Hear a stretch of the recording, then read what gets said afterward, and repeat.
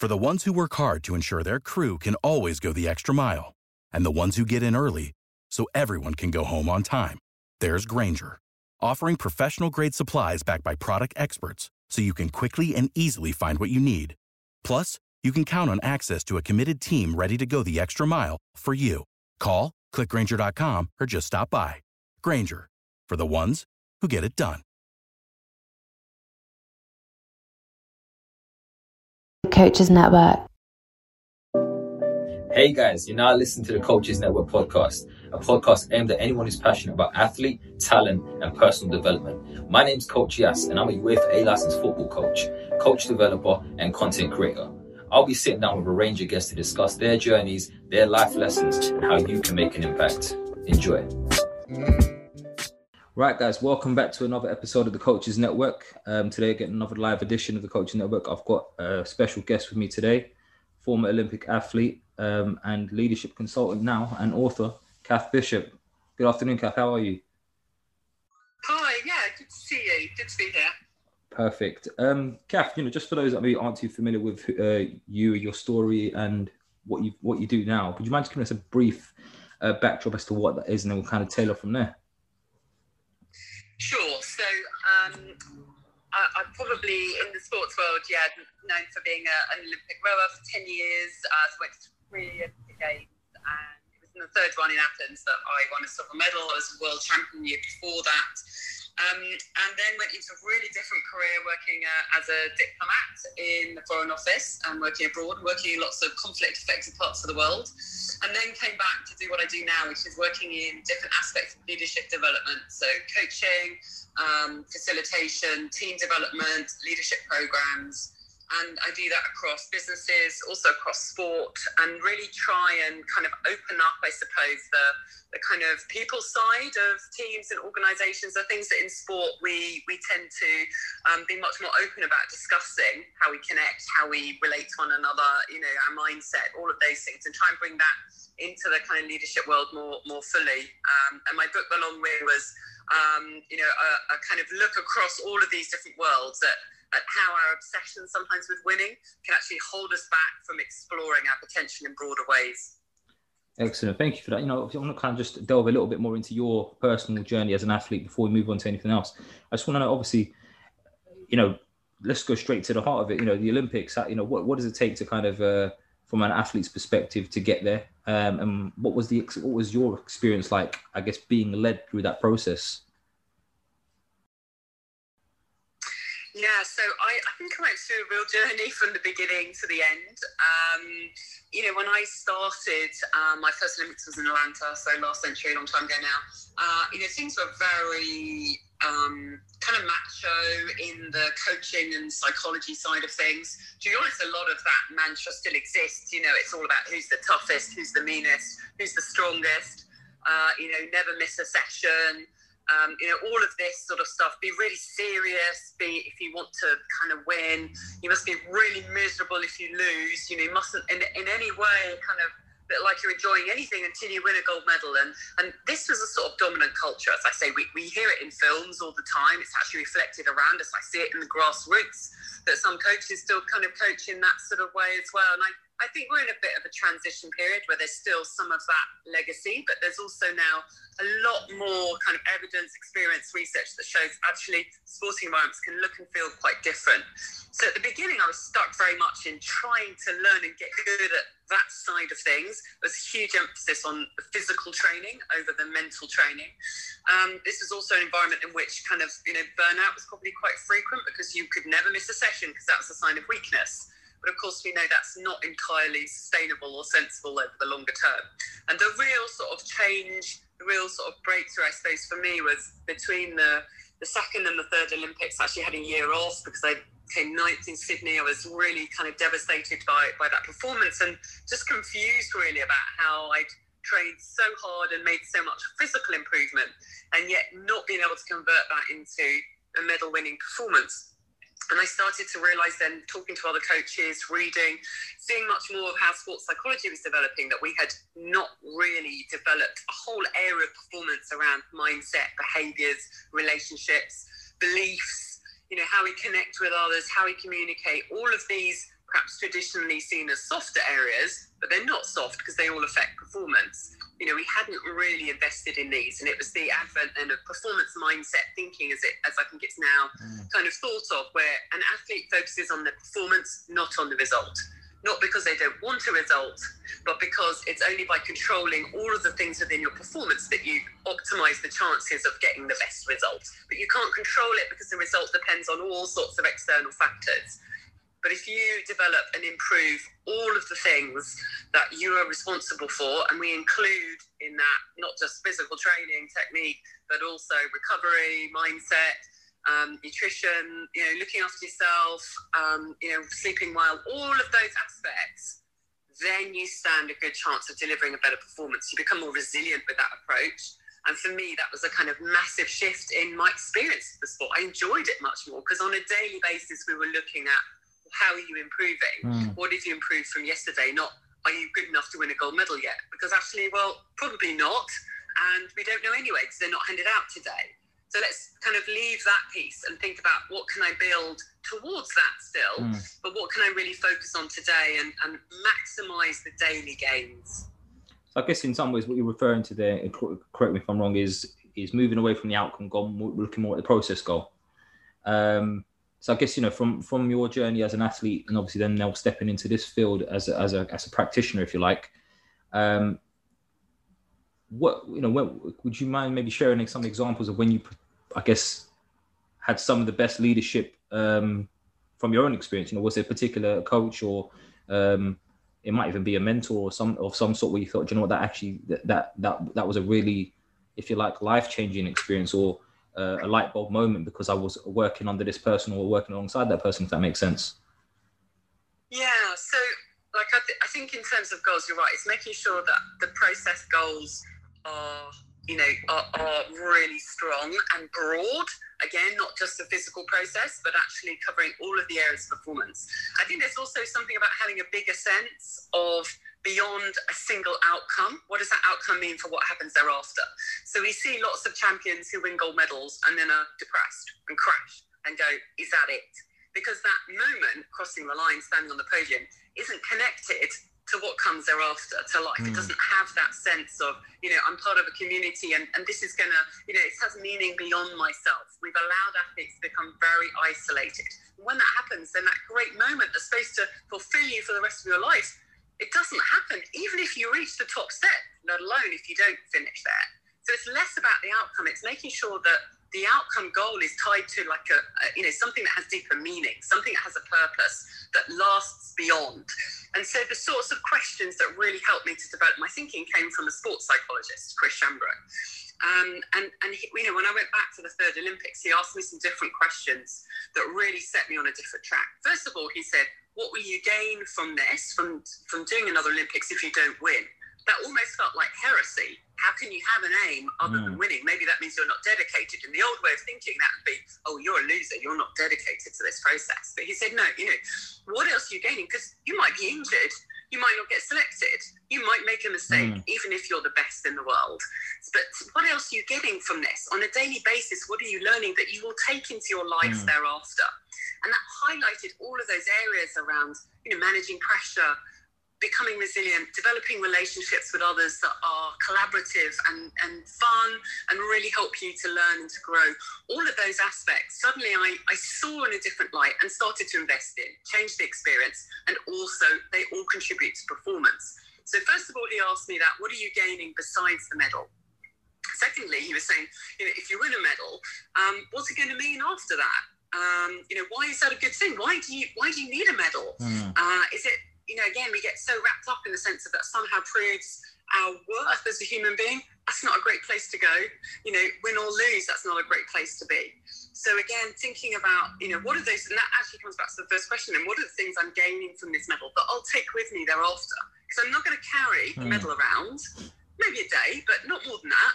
But what I am going to carry around is the experience I've had and the stuff that I've learned that I'm then going to take into what comes thereafter.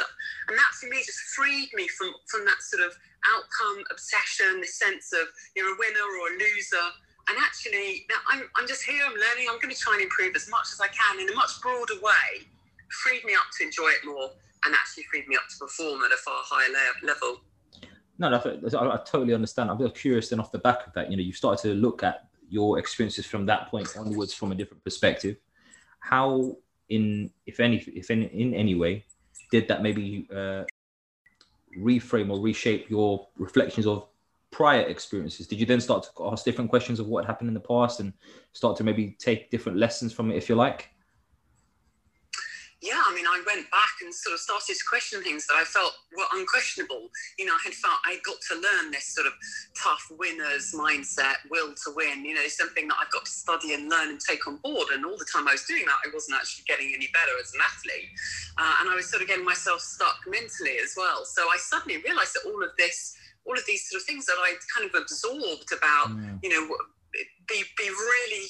I show how upset you are if you lose. I realised that was a little rubbish. That didn't make me go any faster. And it slowed me down from learning all of the stuff that I would get from losing a race, all of the useful lessons that were in there, because I was sort of, this is terrible. I can't accept this. I'm grief-stricken or whatever it was. And so I realised how many of those things had sort of sidetracked me from actually focusing on the things that would help performance. So I went back. It's taken me a long time because it's a very dominant kind of ingrained culture in sport, but also in business, this sort of sense of, the strong leader, and we see it in politics as well, this sense that you've got to be almost that physically strong and dominant in order to perform. Now, more and more, we're seeing that isn't the case, but there's still a huge legacy in lots of parts of society and stuff that we see when we're growing up that means it's quite hard to stand against that. It feels like, that in the narrative of the strong, that's, a loser would only challenge our rules of the world. So it takes quite a lot, I think, for me, it took a long time to really question all that and feel safe to publicly question it as well. And, actually I read a lot and could see that in sort of researching the organisational world, so going out of sport helped me to kind of learn more about, cultures, organisations, how to motivate people, that I realised, it applied back in sport as well.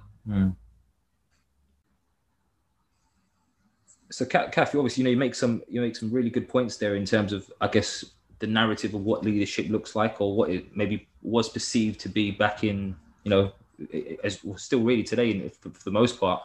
So, I guess I'm really curious to know, what took you obviously from being an Olympic athlete to then down this path of, I guess, if you like, education and pursuing, degrees, and then obviously then a PhD eventually, moving into, I guess, the leadership field. And what are some of the things that you've picked up from that experience and some of the strategies that have come with that?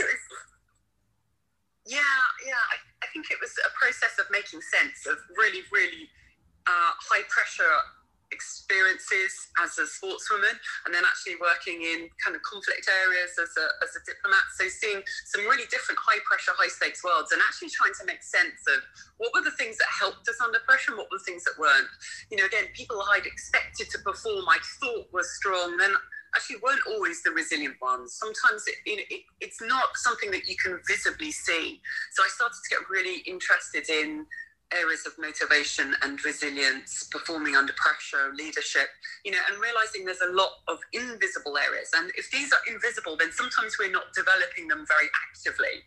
And that's really what I wanted to kind of try and do through my work, through my coaching, through facilitating, through, work at business schools, is to help flush out some of these less visible areas that we don't practice, that we don't schedule, but which affect all of the stuff we do look at, the spreadsheets, the results we get. They are affected by our mindset. So let's actually create some time to think about the way we think.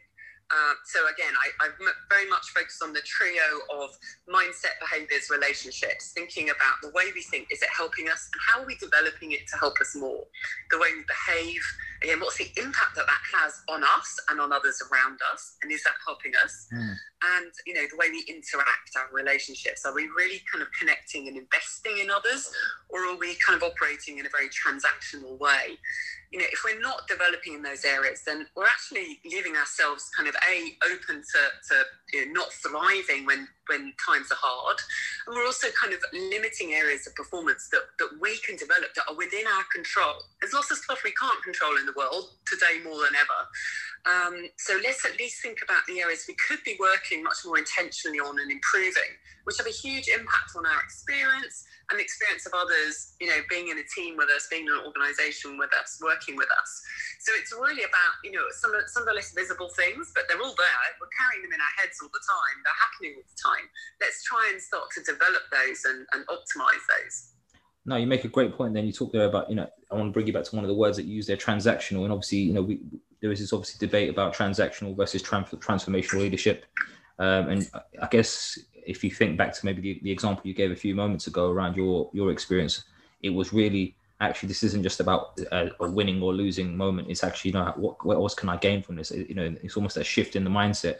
So I guess from your perspective, you know, you now essentially, if you like, I guess, coach people on how to become better leaders, and support people with that process. So I guess what would you say are some of the key things to consider for anyone? And these are, I guess, transferable principles that work across different industries, not just sport. But what would you consider some of the key components to be in that respect? Or more importantly, what would you say, what are some of the key variables for someone to consider if they're looking to step into a leadership role and identify whether they're suitable for that as yet?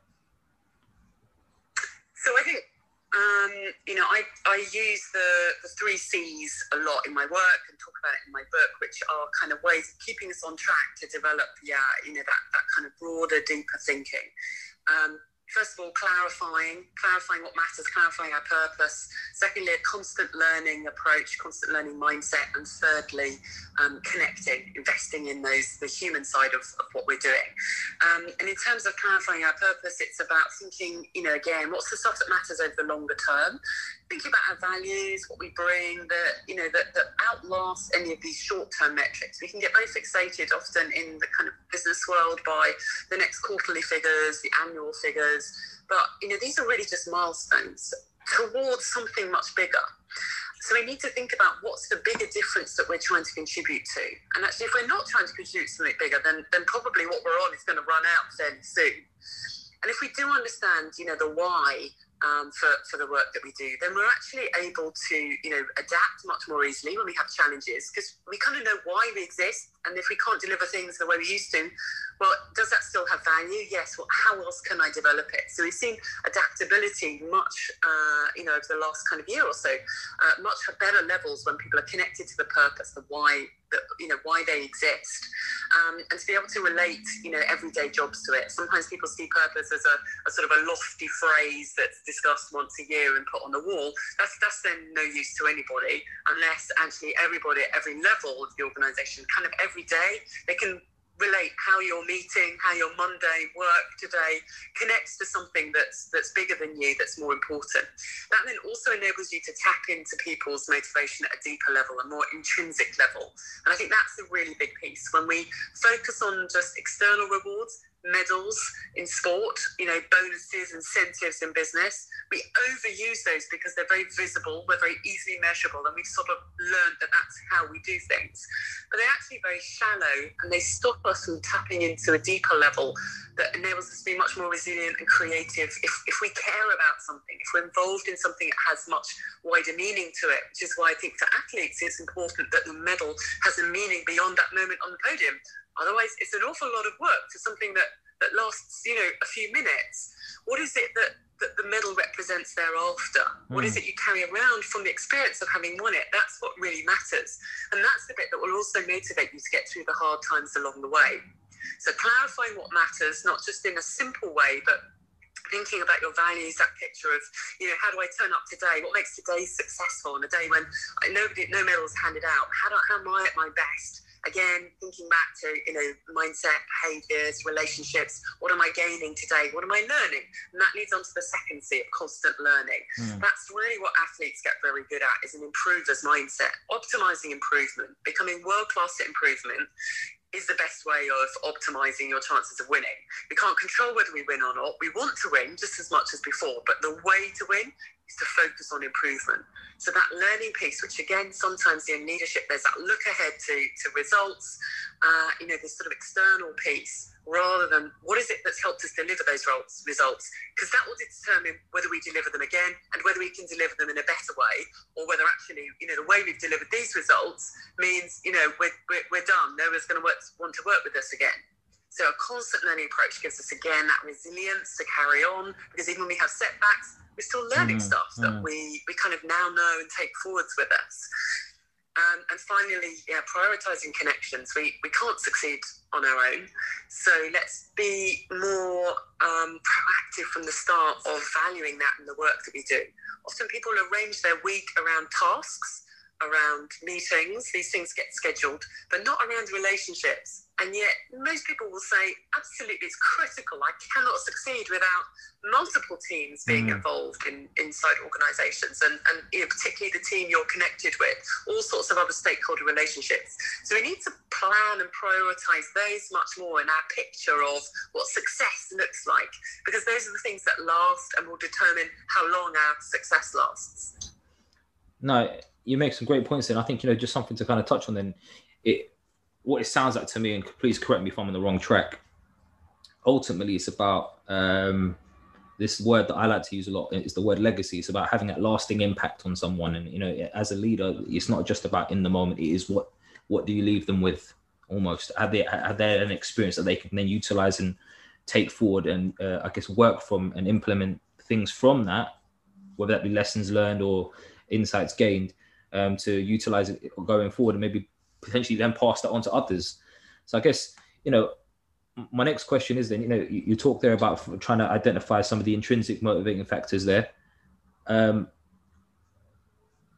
Would there be like maybe a specific line of questioning or specific questions that you might pose to, someone that you might potentially be a leader for when you first interact with them or when you first come across them? Or is it more a case of just taking a bit of a step back and having an observational approach rather than a bit more of a proactive one, if that makes sense?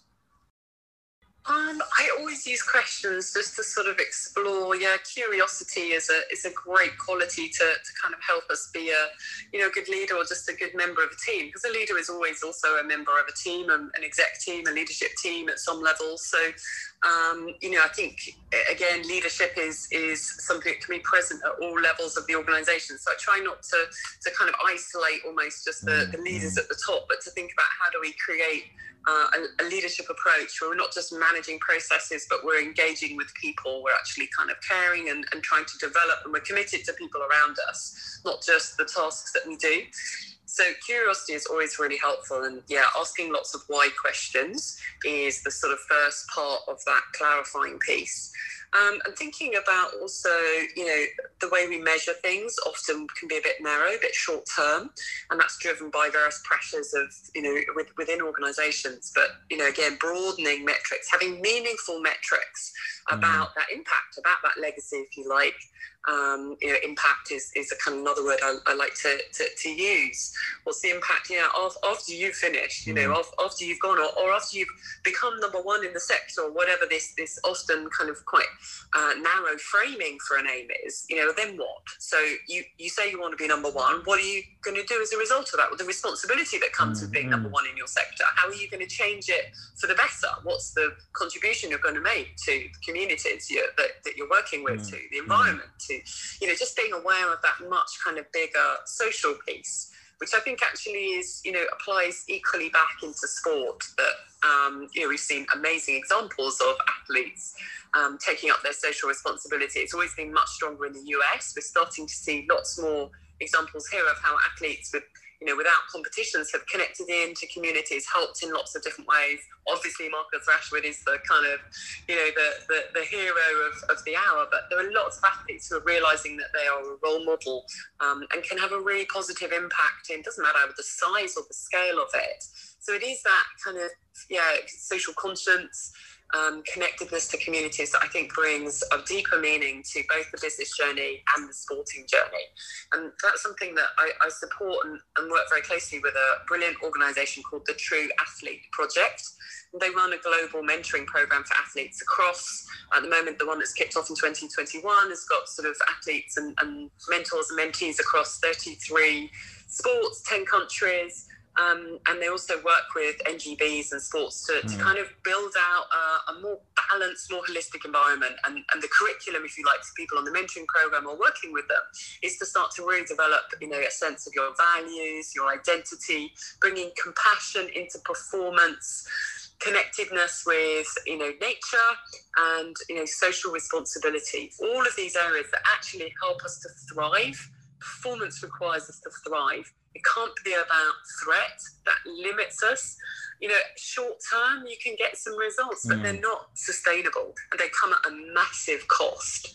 So I think, again, I love their approach about creating a different environment. And that's what leaders need to do, not just solve themselves, if you like, not just making themselves better, but being aware of their responsibility for creating an environment for others to thrive in, creating that safety for others to be able to speak up and be their real selves. No, you make some great points there. I just want to take another second just to refresh the room. For everyone that's in the audience now, thank you for being with us today. You are tuned into a live edition of the Coaches Network podcast. I'm joined by Cath Bishop, who is a silver, technically still speaking, you're still a silver medalist, Olympian, turned leadership consultant and author. We're talking, just a little bit about Cath's journey and her insights into leadership. Guys, please take a second to, ping the room, get some more people in it. And obviously there will be an opportunity towards the back end of the discussion to ask questions. So please bear that in mind. I'll give you a heads up at that point. But Cath, straight back over to you, I guess. And I guess, one of the things I'm curious to find, obviously, you was in a sport where you were largely working in a pair. How does that, or what potential impact would that have on the leadership style? You talked there about creating an environment as an example. Is there certain different things that you might have to consider whether it is maybe potentially a one-to-one situation or a pair in your case, or even beyond, if we're looking at potentially a football team where you've got a squad of maybe 15 to 20 players? Great question. We're all, even... Without the ones like you, who work tirelessly to keep things running, everything would suddenly stop. Hospitals, factories, schools, and power plants, they all depend on you. No matter the weather, emergency, or time of day, you're the ones who get it done. At Grainger, we're here for you with professional-grade industrial supplies. Count on real-time product availability and fast delivery. Call, click Grainger.com, or just stop by. Grainger, for the ones who get it done. Even if you end up in a boat with two people, you come from a squad, and so you're always training as a squad. There are also other boat sizes, so you might end up in a boat of 4, a boat of 8. So it's very much you're developing that skill to be a good crew member in whatever crew you end up in. And of course, even if you're in a smaller boat, there's 2 of you on the water, but there's a huge support team in terms of the physiologists, the sports psychs, the nutritionists, all the coaches, all of that side, plus your kind of personal support network as well. So I think you're always a member of multiple teams. That's, I think, a common experience at the moment in business as well. You connect with lots of different teams, and so therefore you have a responsibility for how you contribute to that team experience for everyone else who's working with you. And I think sort of certainly again in that kind of early period, I didn't really think about that. I didn't really think about the experience of people working with me if they were part of the sports science team, or if they were part of another aspect of the team, and thinking about actually how do I help them to thrive at their jobs. I just thought, well, they're experts coming to tell me sort of what I need to do and how hard I need to train, and didn't really see that collaborative piece about actually together, if I understand a bit more of their perspective, they understand a bit more of my perspective, then together we can create something that adds value for both of us, rather than that transactional, okay, tell me what exercises to do and I go and do them. So I think that's like a really kind of important element that's developing much more in the cultures, both in sport and in business. How can we actually be much more able to co-create things rather than be directive about how we do things. Particularly in a world where a lot of our kind of challenges are becoming more complex, and there is no single answer. And we're still yet stuck often with the language of searching for the right answer, rather than thinking about how do we experiment, learn, adapt, refine, try again, and get much more into that kind of iterative learning process, which is a challenge because we're often not taught that when we're younger. We're often not taught that, again, early experiences at school and including sport in that sort of, this is the right way to do it, rather than, well, what's the right way for you to hold the hockey stick that is comfortable to you and works and enables you to connect with people around you. So I think we need to shift much more, and in our leadership thinking then as part of that, we need to see ourselves as facilitating others rather than being the hero with the best answers. And we then behave in a very different way if we see that as being our aim. No, you make some great points, and it kind of really resonates with me because I often, especially in my sport, I'm a football coach, and we often always having discussions around, well, what's your coaching philosophy? What kind of coach are you? And my whole perspective on what that looks like has shifted massively from when I first started, maybe just over 10 years ago, to where I am now, where I used to be very much directive, telling the players, this is what I want to see, and not really ever giving them any real rationale as to why, but just saying, this is what I want to see, that's it, I'm the coach, end of. Whereas now I've kind of shifted right across the other end of the spectrum, where I find myself a bit more given a direction or given an end goal, or at least a framing some sort of picture for them to kind of work towards, but allowing them to discover that journey with me alongside them rather than me in front of them, if that makes sense. And actually it's much more sustainable. Yeah, 100%. And I find that, even as part of that process, I find myself allowing myself to become more vulnerable with them, because I've found that from doing that, it has actually helped me get even more trust from them. So that if I do then get to a point where I need to direct them in some ways, they're a bit more receptive to it. Not to say that they weren't previously, but it definitely has helped me a lot more in that respect. So, coming back to the question was, what type of coach you? I often refer to myself as a coach of the why. I want to help you understand why you're making certain decisions. Because I'm, and again, another word that you used earlier about being curious. I'm curious. I want to know, why did you make that decision? Because if you did make a decision, whether it was good, whether it was bad, that's irrelevant. It's gone now. We can't do nothing about it. But what we can do is try and understand why it happened and whether we were conscious that was what was happening in the moment, if that makes sense. So I'm curious, totally. from your perspective then, to know how important is it then, you talked about setting an environment earlier.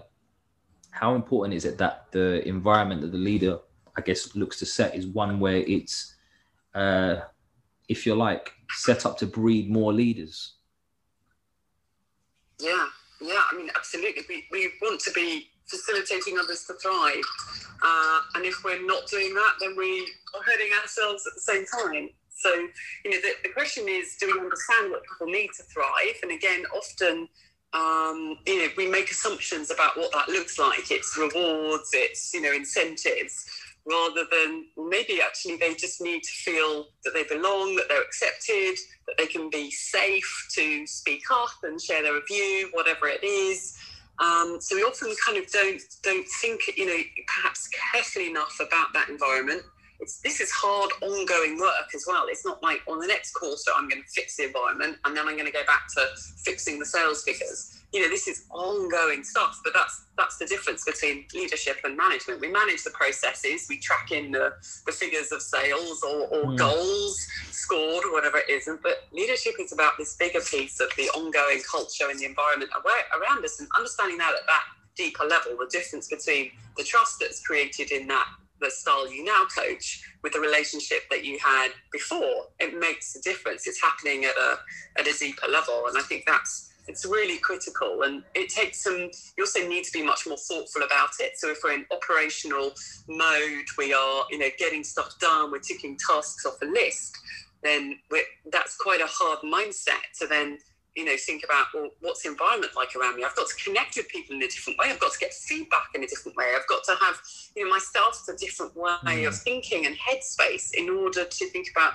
what can I do next and what's the impact of that going to be, and who's going to tell me what the impact is in an honest way. So there's also something about getting out of a kind of ever busy mindset of just endless tasks, endless meetings, because that just tends to get us into a churn of doing things the way we've always done them.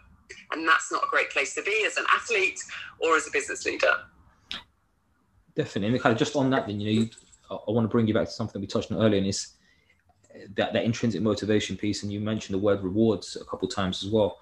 How important is it then that reward is actually supported and helps, established in some ways by the athlete themselves, and how, what maybe share of that should be left to the coach or the leader in a said organization, if you like?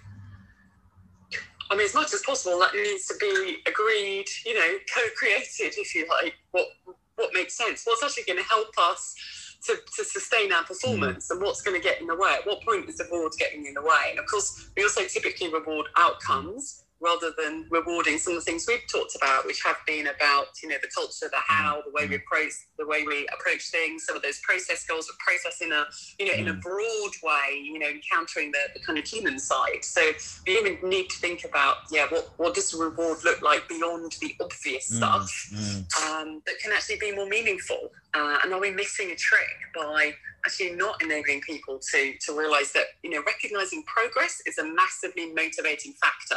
In a study that was done across hundreds of organizations in the US, they got people to keep a work diary of what are the things that give you a high in the day and what are the things that, that knock you down. What's the stuff that leaves you feeling energized and motivated, and what demotivates you? The thing that came out as the top motivating factor, it wasn't hitting targets, achieving outcomes, hitting goals, getting incentives and bonuses paid. It was making progress in work that matters. And we can overlook that, but that's hugely motivational to people. We'll overlook that because we haven't actually got to the end of the project yet. So the fact we've made progress, well, we're not there yet, are we? And we miss that opportunity that is actually quite meaningful for people to connect with the work they're doing and to recognise that, I've taken a step forward again. And that's that mastery mindset we perhaps also talk about in sport, or, for me, that constant learning piece, that in itself, we should be recognising much more, because that's often what we're left with. After the results have come in, we're left with what we learn, which we then take into the next race or the next business project or whatever is on the horizon. So let's recognise that and maximise that, increase what we learn along the way, and recognise that as a really important part of success. No, you make some great points in it. It resonates with me really well. I mean, I have conversations about this topic all the time, and even as recently as this morning, is that having the idea of, having goals and things that you want to achieve, but then having a purpose, and the purpose is obviously bigger than the goals. Like you said, you touched on earlier, that you get some athletes that get the gold medal and they've achieved this massive feat, but after that, it just capitulates and it just breaks down completely, because they haven't really got an idea of what's going to happen next. When I think the mindset should be, here's the bigger goal, this is the impact I want to have, and these are just some of the ways in which I'm going to look to do that, if that makes sense. I am kind of conscious of time, so guys, I just want to take one more time to refresh the room. You're in tuned into a live edition of the Coaches Network podcast here. I'm joined by Cath Bishop. Cath Bishop is a former Olympic athlete, silver medalist, and she's currently working as a leadership consultant and an author. Here is an opportunity for anyone to raise their hands in the stage if they want to ask any questions. You'll have an opportunity to do that now. Just take a moment. Got our first question.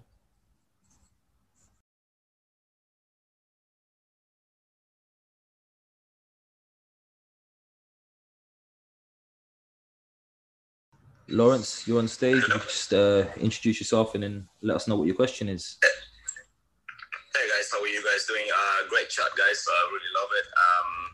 My name is Lawrence Schurmer. I'm a former professional athlete, and now turn my passion into motivational speaking, sort of a mindset, and entrepreneur. So, Cath, I really like what you're talking about in terms of the mindset of an athlete and just thinking beyond just being a professional athlete. I think it's the most important thing. I'm obviously someone also who who didn't really take school as serious and not think about it beyond, but only focus on like trying to become as an athlete and trying to play for big teams and stuff. And then obviously didn't go the way I planned it. And now getting to the position where I'm at now, the past few years, and just getting into the entrepreneur world and realizing the mindset was something that was much bigger, but not having like a mentor was something very, very special. Like I didn't have that, and that really affected me with my performance. And now turning into that, that's really what I'm actually helping a lot of young athletes with. And it makes so much difference when you actually can sit them down and actually take them through that journey of actually understanding what they can do beyond football or any sort of sports performance or anything that they're doing in their career.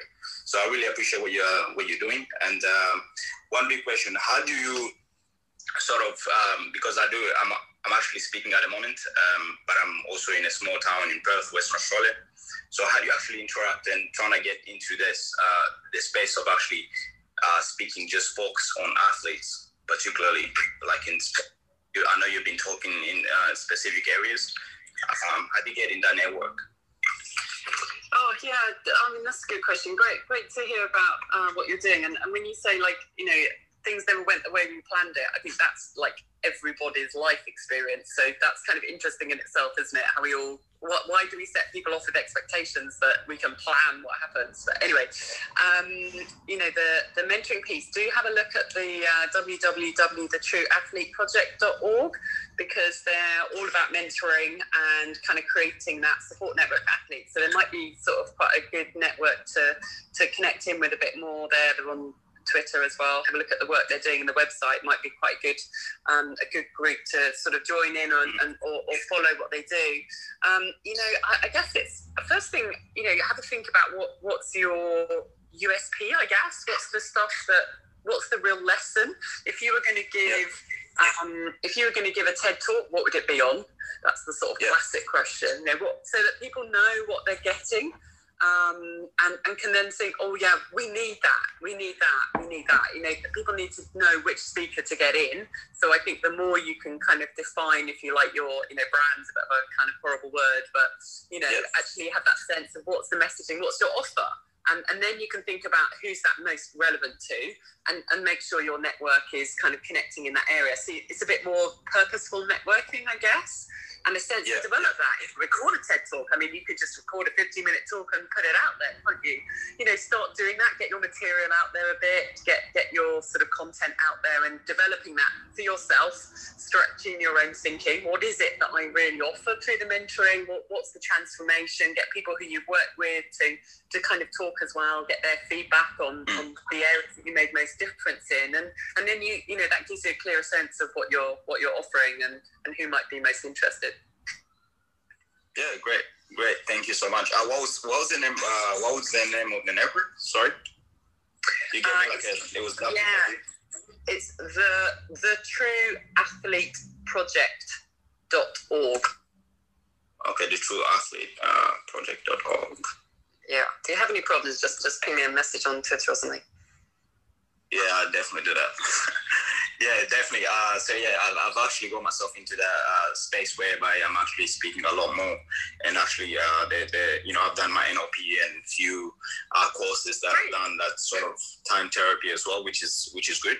So I'm actually sort of a qualified practitioner now in helping athletes.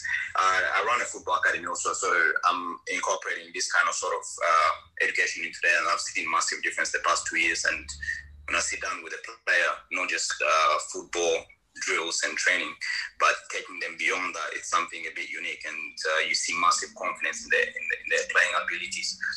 So working online as well with a lot of different athletes, which is good. So yeah, man, I really, really appreciate what you guys are doing. And coach, it just says coach here. Didn't get your name. So I'm Coach Yes. Lawrence, thank you very much for coming to the stage with questions. I'm mindful of Cath's time, so I'm going to have to bring the next speaker on. But thank you very much. Take care, Joe. Thanks. Right. Up next, we've got Nick. Nick, just let everyone know who you are and what your question is. Hi, yes. Hi, Cath. Yeah, I'm Nick, PE teacher and academy football coach. I coach a girls' academy in East London. Cath, great chat and really interesting. It's fascinating listening to tips from different sports, and especially successful women that have sort of been able to succeed in other sort of athletic events and stuff like that. And what really interested me was the part when you were talking about your coach was asking you, you won a medal, why do you want that medal, that intrinsic and extrinsic.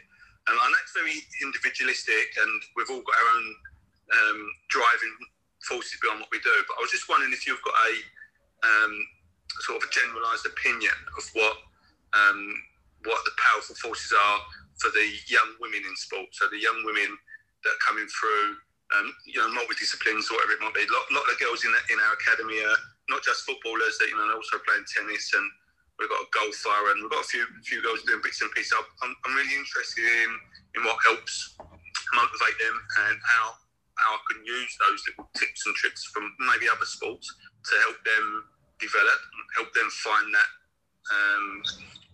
spark. Yeah, great. It sounds like you're doing brilliant work, and really, good to hear about Thriving Girls Academy in East London. Sounds cool. I think it's really important just to listen to them, for them to articulate it, and they probably won't articulate it immediately, and some will, some won't. It's almost about having it as an ongoing conversation, that all, just as it's an ongoing conversation about their football technique or whatever it is, it's also an ongoing conversation about, what are you getting out of this? Why is this important to your life? Because that, particularly when you're young, is going to change, at different points in your life when, priorities are going to change. And I think the more they can tap into what does this bring you beyond, next Saturday's match, then, the more they're able to start to articulate that to themselves. But actually, I'd say it's almost about, really listening beyond the first answer, and getting them to, what does that mean? Why is that important to you? There's sort of one exercise you can do, which is like the 4 whys or the 5 whys, where, you say, why does sport matter to you? Or why do you want to be in this team? And you keep going, and why is that important? And because, initially you get that maybe sort of more surface level, because I want to be good, or because I want to, why do you want to be good? Then we start to uncover with each layer a bit more of, what matters to them, and their values and their identity and who they are. And so helping them do that. Now they might not be able to also do that immediately. Gosh, I mean, it's taken me, decades to be able to think through and articulate all of this stuff. And I'm we're still working it out all the time, aren't we, as we go through life, and our sort of perspective changes. So I think it's really about actually, not coming with any preconceived notion of what's motivating them, and hearing from them.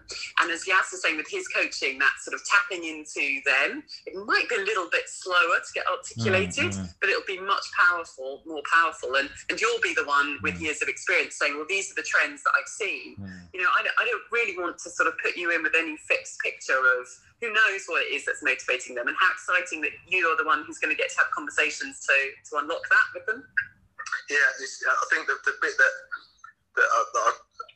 really fascinates me is because we range from girls from 8 to 16, is that those driving forces, whether they be intrinsic or extrinsic, will differ throughout as their development. As the things that are important to them at that stage in their life will change, and we see that, we can quite easily see that from our 8-year-olds to our 16-year-olds.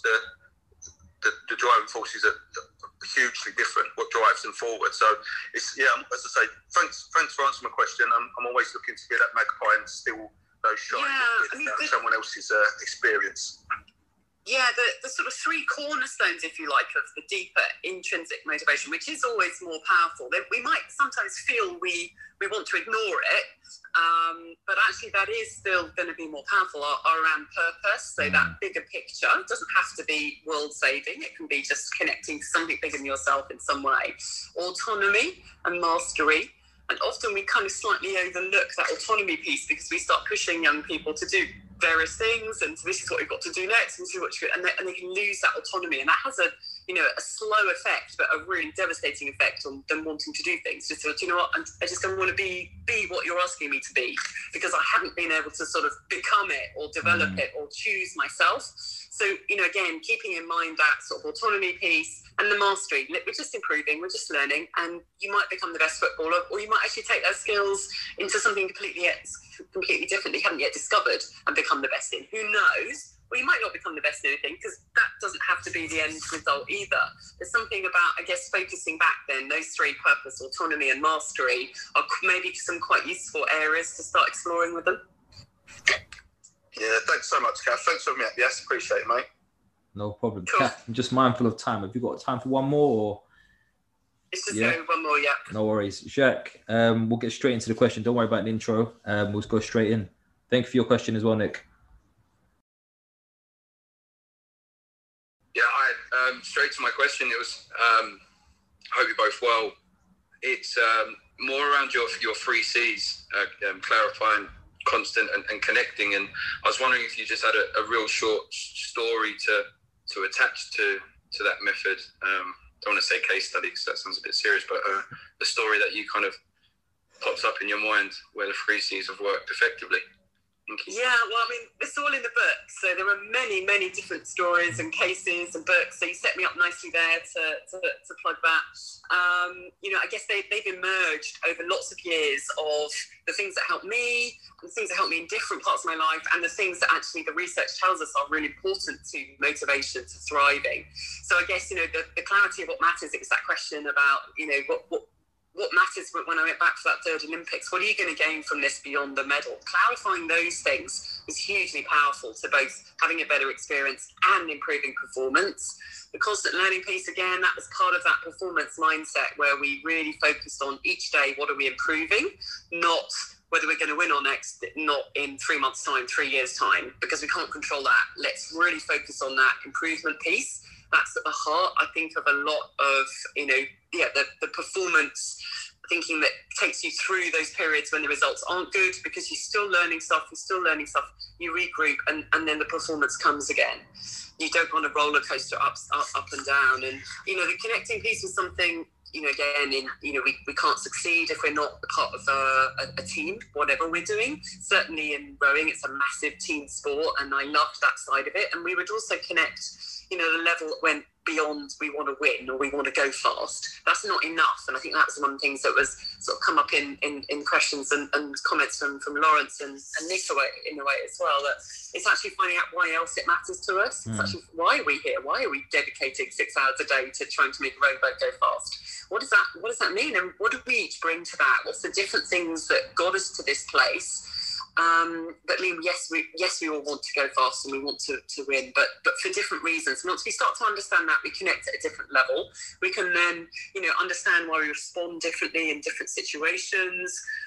We can understand how we support each other, how we can play to our strengths. You're just kind of operating at a kind of much richer level, both of experience and performance.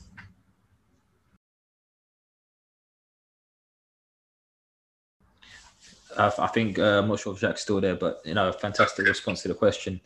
Jacques, thank you for your question.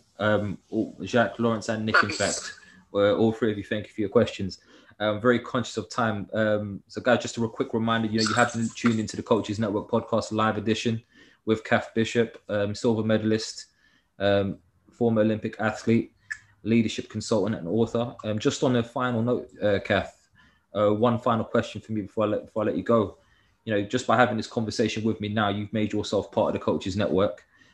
What's that legacy and that lasting impact you want to leave with the audience? Hopefully more questions. I hope I've challenged a few assumptions, and I hope the conversation goes on. Awesome. And just on that note, if they did have more questions, which I'm sure they will, where can they get in touch with you? Yeah, so I am on Clubhouse, but I'm on Twitter. I've got a website, cathbishop.com, LinkedIn. So, yeah, pretty easy to find. Awesome. Guys, just on the final note, I just want to say thank you again to my guests and all you guys in the audience. If you just take a second just to click on my profile and Cath's profile, hit that follow button, hit the bell next to it so you know when we're having a conversation next. But thank you again, Cath. It's been a pleasure today. And I wish you all the best. Guys, I will be ending the room now. Again, feel free to get in touch with myself or Cath, and we'll be in touch soon. Well, there you have it, guys. Another episode of the Coaches Network podcast, where our aim is to bring the world of athlete, talent, and personal development together to just one platform. And you can help us with that mission right now by sharing this episode or any of your favorite episodes with everyone that you can think of. You can tag us in those mentions as well on Instagram at the Coaches Network or on Twitter at the Coaches Net. We look forward to hearing from you. Let us know what you thought about today's episode. And until next time, guys, take care. Without the ones like you, who work tirelessly to keep things running, everything would suddenly stop. Hospitals, factories, schools, and power plants, they all depend on you. No matter the weather, emergency, or time of day, you're the ones who get it done. At Grainger, we're here for you with professional-grade industrial supplies. Count on real-time product availability and fast delivery. Call, click Grainger.com, or just stop by. Grainger, for the ones who get it done.